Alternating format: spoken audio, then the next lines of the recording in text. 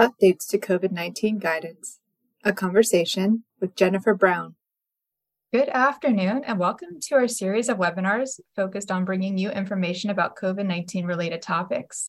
The information in these weekly webinars is geared toward long-term care and skilled nursing facilities, but we encourage everyone who is interested to attend. Today, we will be discussing updated COVID-19 guidance that relates to nursing homes. My name is Kathy Caudill. I'm a communication specialist with Quality Insights, and now I would like to introduce our guest today, Jennifer Brown. Jennifer is a quality improvement and infection preventionist at Quality Insights. She is a registered nurse with over 10 years of experience in a variety of healthcare settings, most recently as Director of Staff Development and Infection Prevention in long-term care. She has also led several quality improvement and infection control initiatives in acute and ambulatory settings. So Jennifer, welcome back, and thank you for joining us today. Thank you so much. Good afternoon. My name is Jennifer Brown.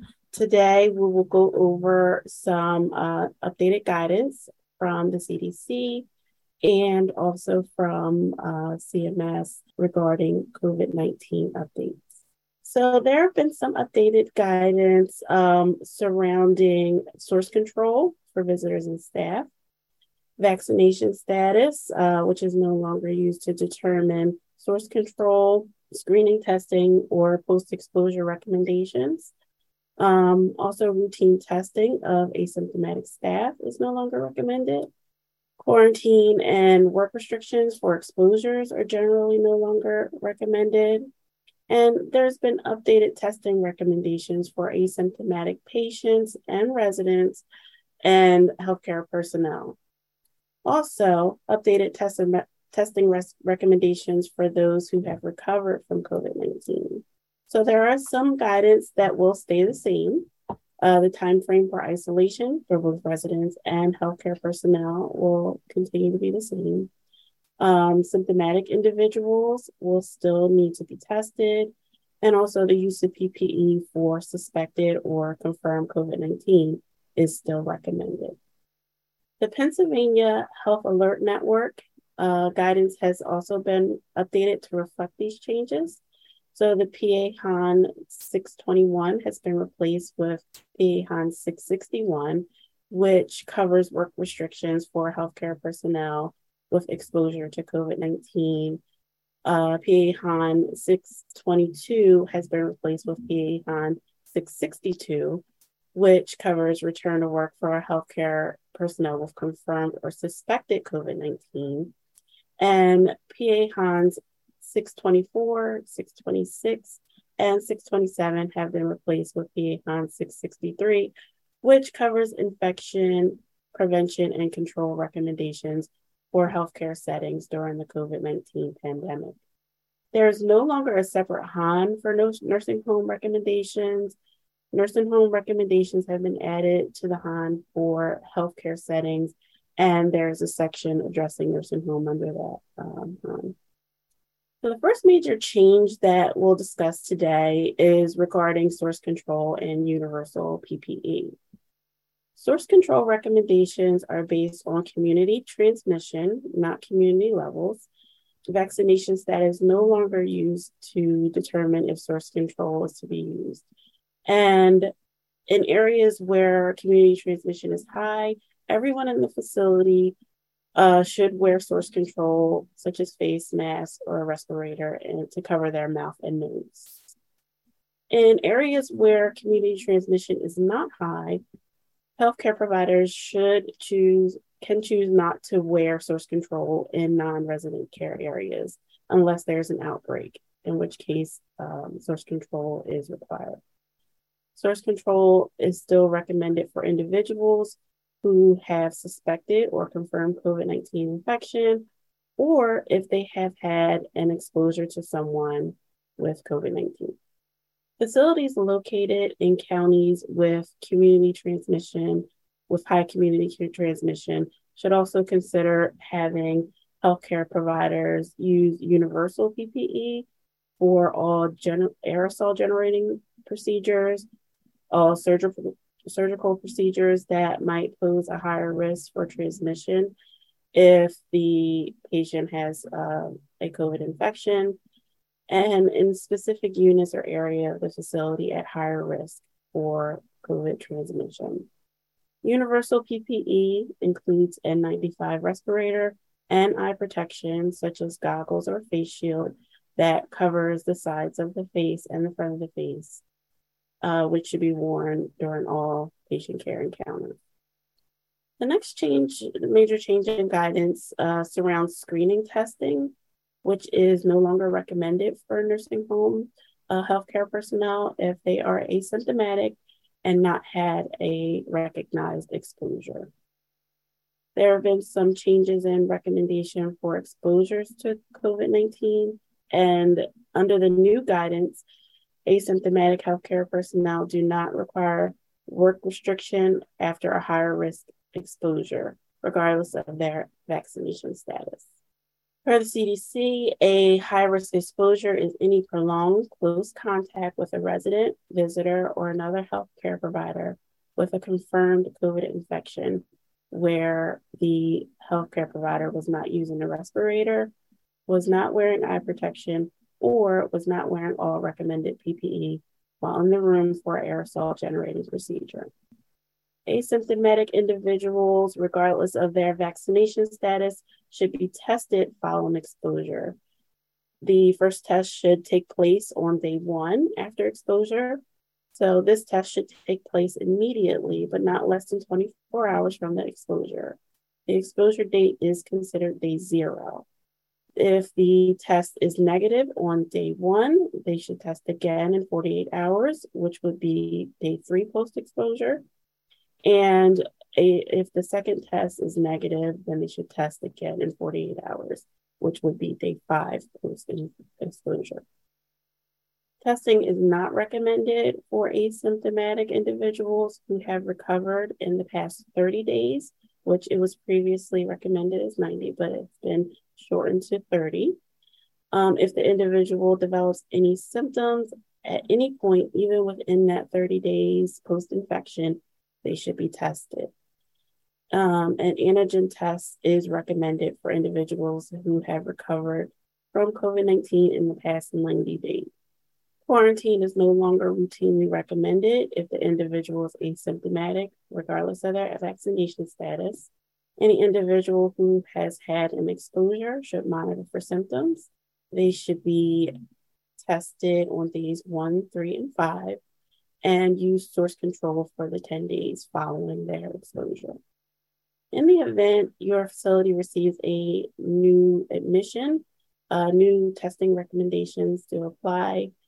So if the county transmission is high, test new admissions with the series of 3 tests, first being on admission, then again on day 3 and day 5, and residents should be advised to wear source control for 10 days.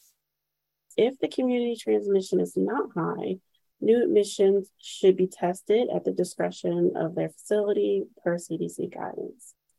They should be advised to wear source control for their 10 days after admission as well. Any residents who have been out of the facility for longer than 24 hours should be managed as a new admission. The quarantine and testing is not recommended for residents if they have left the facility for less than 24 hours for doctor's appointments, outings, etc. Empiric use of transmission-based precautions may, following a close contact with COVID-19 may be considered if the resident is unable to be tested or wear source control as recommended for the 10 days following their exposure. The resident is moderately or severely immunocompromised, or if the resident is residing on a unit with others who are moderately or severely immunocompromised, or if the resident is residing on a unit experiencing ongoing COVID transmission that is not controlled with initial interventions. If testing does identify a newly confirmed case of COVID-19 in residents or staff, it is recommended to use contact tracing to identify any potentially exposed contacts. Those individuals should be tested with 3 viral tests, and they should maintain source control for any exposed individuals. If all potential contacts are unable to be identified or managed with contact tracing, or if the contact tracing fails to halt transmission, then a broad-based approach should be used. With the broad-based approach, all residents and staff may be tested in the affected area, such as, a group level, such as a unit, floor, building, or it could be facility-wide. In the event that you find evidence of ongoing transmission, the facility should consider implementing quarantine and work restrictions, switch from that contact tracing to the broad-based approach, and also continue testing residents and staff every 3 to 7 days until no new cases are identified for 14 days. Return to work criteria for healthcare professionals with confirmed COVID-19. Healthcare professionals with mild to moderate infection who are not moderately to severely immunocompromised can return to work if at least 7 days have passed since their symptoms started, and the healthcare professional has a negative antigen test within 48 hours of returning to work. They can return to work after 10 days if they are not being tested. If the healthcare professional has severe to critical COVID-19 illness, they can return to work if at least 10 days have passed and up to 20 days since their symptoms appeared, and they have been fever-free for at least 24 hours without the use of any fever-reducing medications, and that their symptoms such as cough or shortness of breath have improved. Healthcare personnel who have moderately to severely immunocompromised should use a test-based strategy and consult with infectious disease and their occupational health professional to determine when it is best for them to return to work. There are some updated visitation recommendations that state that facilities should provide guidance, such as posted signs at entrances for visitors who have confirmed COVID-19, symptoms of COVID-19, or have had a high-risk exposure to someone with confirmed COVID-19, to defer any non-urgent in-person visitation until they meet criteria to end their isolation. Also, for visitors who've had close contact with someone with COVID-19, it is safest to defer non-urgent in-person visitation until 10 days after their close contact if they meet criteria described in CDC healthcare guidance. So also in areas where community transmission is high, everyone should wear masks within the facility. In areas where the transmission rate is not high, facilities can choose to not require visitors to wear masks unless there's an outbreak. And with all these recommendations, your policies should reflect that. Jennifer, thank you for joining us again. Thank you. If you want to contact Jennifer directly, you can reach her at 1-800-642-8686 and enter extension 9864. You can also email her at jbrown@qualityinsights.org.